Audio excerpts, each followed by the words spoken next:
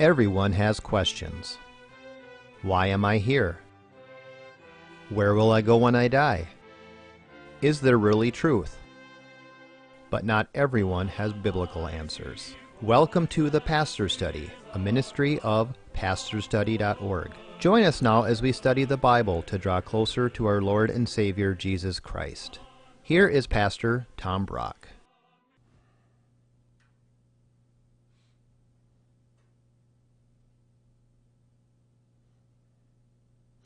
Welcome to the Pastor's Study.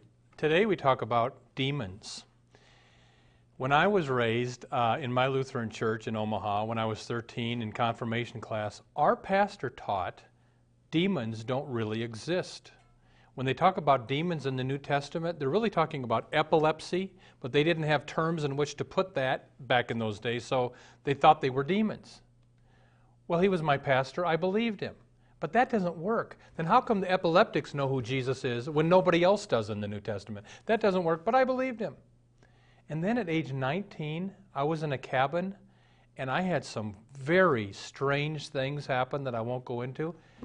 And I had to conclude demons are real. Now, I should have believed it because the Bible teaches it, not because of an experience I had. But what I want us to do on this program is to discover demons are real, but the power of God is more real. So would you take out your Bible? We turn to the book of Acts in the New Testament, Acts chapter 16, and let's learn about demons and God's power over demons. Acts chapter 16, let's pray first. Father, it is possible someone watching this program is struggling with a demon. They need to be delivered. And we would pray, Lord, you would set that person free in the mighty name of Jesus. And God, open our ears and hearts now, open my mouth, and speak to us, Lord, about this topic. We ask it in Jesus' name. Amen. Acts chapter 16, a slave girl gets delivered from a demon. Acts chapter 16, we're starting at verse 16. It happened that as we, Paul and his companions, were going to the place of prayer, a slave girl having a spirit, etc. Here's the first lesson I want you to get. Satan likes to interrupt prayer. Notice the apostles are on their way to pray, and Satan interrupts that. He wants to interrupt your prayer life. There's an old saying, Satan trembles when he sees the weakest Christian on his knees. If you're a praying Christian, the devil's afraid of you, so he's going to do everything he can to keep you from praying.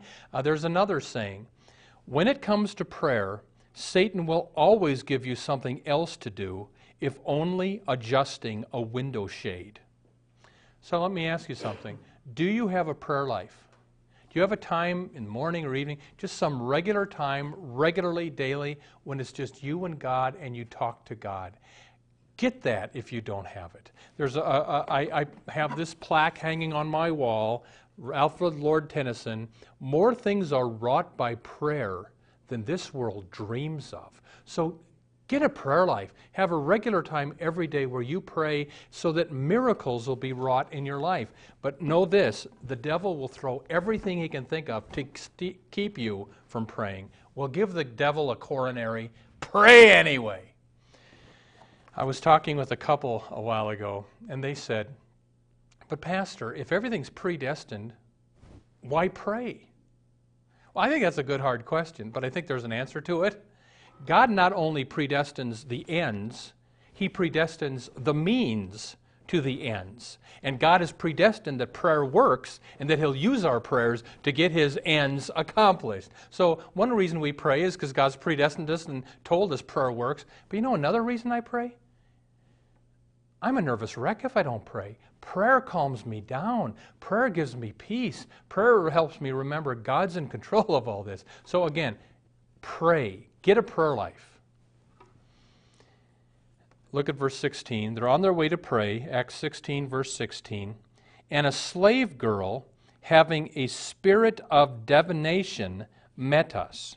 Now let me stop there. Literally in the Greek it means she had a python spirit. The python spirit was a mythical snake that they worshipped in Delphi, Greece, where they had the famous Delphic oracle. People would come from all over the ancient world to get messages from this pagan priest because supposedly the python snake would speak through the priest and give the people supernatural knowledge. And, we call this today channeling. You go to a seance and the psychic will channel dead Uncle Joe and what he wants to tell you.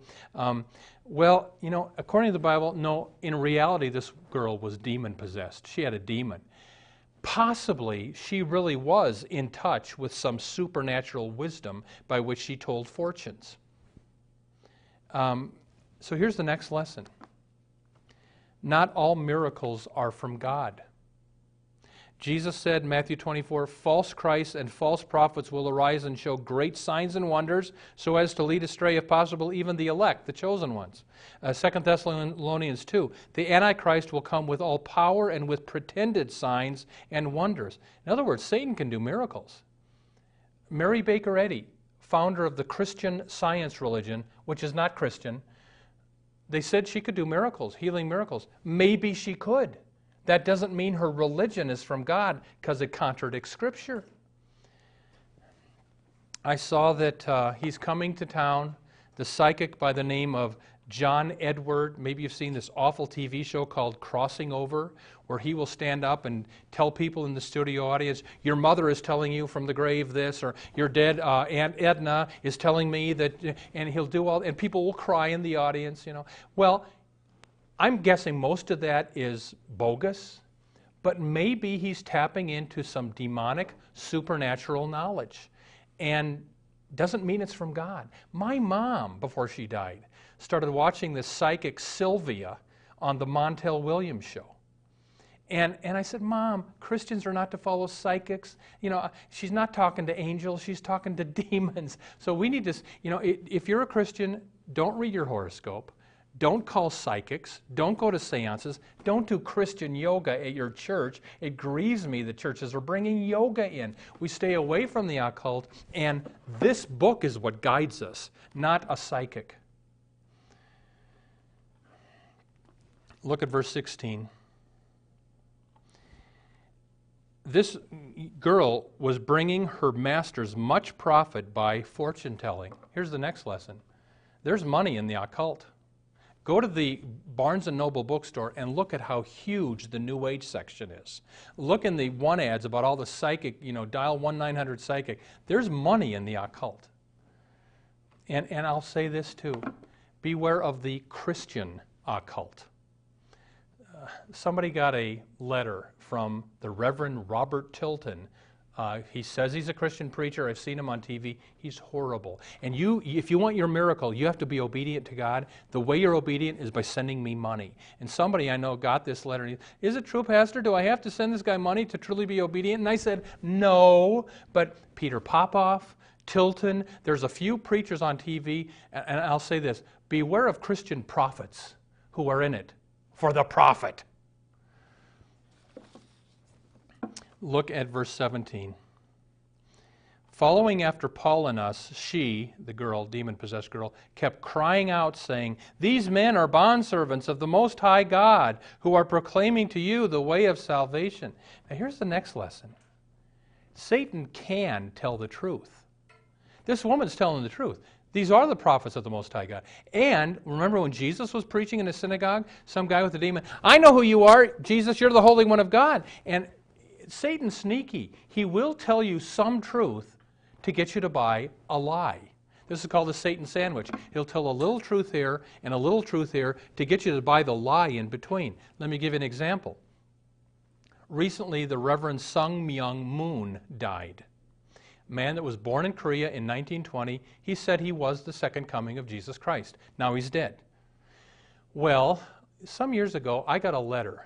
Pastor, we will pay all your expenses and fly you out to Washington, D.C. America needs to get back to God, and America needs to pray. Would you come and join us? And I read it, I thought, well, it's certainly true. We need to get back to God. We need to pray, but something's fishy here. So I called the number.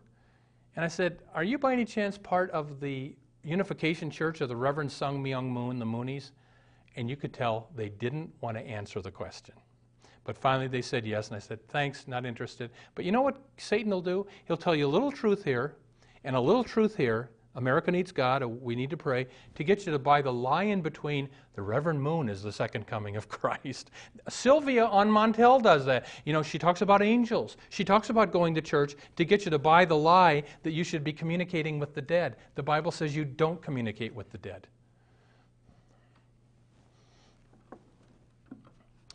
Let's look at verse 18. She continued doing this yelling for many days, but Paul was greatly annoyed. Next lesson. Satan likes to annoy God's servants. Here's the Apostle Paul going all over the Roman Empire preaching the gospel, and Satan is out to annoy him. If you go to Wartburg, Germany, you can visit Wartburg Castle, where Martin Luther hid out for 1 year to protect himself from the Catholics because the Reformation had started. There is supposedly a stain on the wall of Luther's room where he translated the Bible into German, and it's supposedly an ink stain because Luther took one night an ink well and threw it at the devil, supposedly. And if you do read the writings of Luther, he struggled with the devil. And my belief is this: if you're truly following Christ, don't expect the devil to leave you alone. He will trouble you, but that means you're doing something right. I mean, I remember some time ago, the Star Tribune printed a letter that I wrote in the letter to the editor section. I don't remember if it was against abortion or homosexuality or something, but they printed it. Well, one of the men of my church got angry. Pastor Brock, what if people read that and start picketing our church? And I should have said it maybe, but I didn't. But I thought, then we're doing something right. You know, if you're following Christ and doing the work of the Lord, expect the devil to get annoyed by you and try to annoy you back. Let's look at verse 18. Acts chapter 14, verse 18. Whoops, where are we at here? Acts chapter 16, verse 18. She continued doing this many days. Paul was greatly annoyed, and Paul turned and said to the Spirit, I command you in the name of Jesus Christ to come out of her. And it came out at that very moment. Here's the next lesson. Demons exist. Paul wasn't casting epilepsy out. He was casting demons out. And do you know, in our cultured, educated age, we think we're too sophisticated to believe in demons. That's just what the devil wants. Years ago, Keith Green wrote a song sung by the devil, and here it is. My job keeps getting easier as time keeps slipping away. I can imitate the brightest light and make the night look just like day. I put some truth in every lie to tickle itching ears. You know, I'm drawing people just like flies. They like what they hear. I'm gaining power by the hour. They're falling by the score. You know, it's getting very simple now since no one believes in me anymore. Oh, heaven's just a state of mind my books read on your shelf. Oh, have you heard that God is dead? I made that one up myself. They dabble in magic spells. They get their fortunes read. They heard the truth but turned away and they followed me instead. I used to have to sneak around, but now they just open their doors. It's getting rather easy now since no one believes in me anymore. And Christian, if you take the Bible seriously, the only conclusion you can come up with is the devil and demons are real. But God is more real. Look at the next part of the verse. Acts 16, verse 18. I command you in the name of Jesus Christ to come out of her, and it came out that very moment. Now here's the main lesson of this story.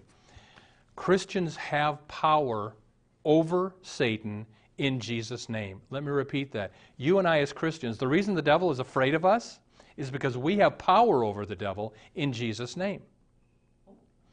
Here is a man that's a zookeeper. He goes into the tiger cage to clean it out, and after he gets done, he comes out and somebody says, oh, you're a brave man. Well, why is that? You went into that tiger's cage all by yourself? You're a brave man. He said, I'm not a brave man. That's an old tiger. It ain't got no teeth. We need to remember that about the devil. Yes, the devil barks loud. He can scare us. But listen, his teeth have been pulled out. When Jesus died on the cross 2,000 years ago, Jesus pulled us out of Satan's kingdom, washed us of our sins through Christ's blood. We are now in Christ's kingdom, not Satan's kingdom. So you got to remember that we have power over the devil in Jesus' name.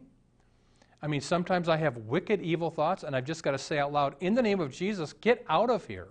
I had some elderly woman call, and she said, I get these demonic things happening when I'm laying in bed at night. What do I do? And I said, I've had that too. And I do two things when I go to bed. Number one, I pray, God, send your angels tonight to protect me in the bed. And number two, I pray, God, surround and fill me with your Holy Spirit and protect me through this night. Third thing you can do is you plead the blood. And you say, God, I believe when Jesus shed his blood, he forgave all my sins at Calvary, so now I'm forgiven. I belong to Christ, not to the devil. But we have power over Satan in Jesus' name. It was in the secular newspaper here in the Twin Cities. This elderly woman was walking on her lawn to get to her door, and a thief came, and she pointed at him and said, in the name of Jesus, you leave me alone. And he ran. So we have power over Satan in Jesus' name, and we need to use it more. Let's look at verse 19. But when her masters saw that their hope for profit was gone, they seized Paul and Silas and dragged them into the marketplace. Here's the next lesson. True Christianity puts a dent in the world's business. These slave owners now can't get money out of this girl because now their business is gone. If we are truly following Christ in our culture, it will put a dent in Satan's business. Do you know who John Wesley was? Founder of the Methodist Church, went on horseback all over England preaching the gospel in the 1700s. Thousands of people got converted and baptized by John Wesley. Well, 100 years later, some man in England is looking for the pub in the town, and he can't find the pub. So he stops the man on the street, where's your pub? Well, we don't have a pub. He said, you're kidding. Every English town has a pub. Why don't you have a pub? And the man looked up and said, 100 years ago, John Wesley passed through our town.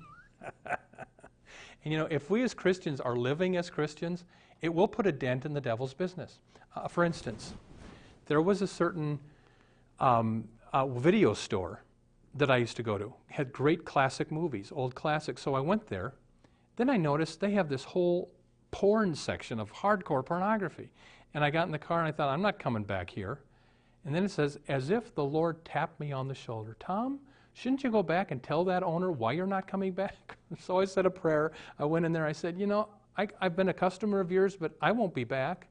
Well, why not? Well, you've got this whole porn section over here. I don't want to support a business that does pornography. Oh, listen, I don't believe in it either. I'm a Catholic, but you got to be competitive. I said, if you're a Catholic, then get rid of the pornography. Trust God to meet your needs. Well, you know what happened? I noticed that, within a year, that place is closed. Pornography didn't save him. And if we are going to follow Christ, we need to put a dent in the devil's business. The Holiday gas station by my house.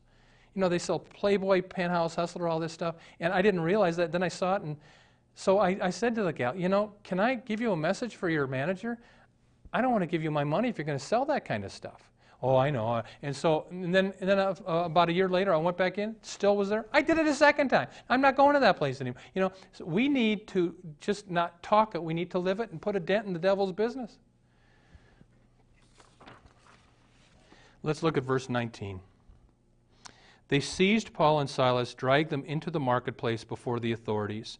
And when they had brought them to the chief magistrates, they said, these men are throwing our city into confusion.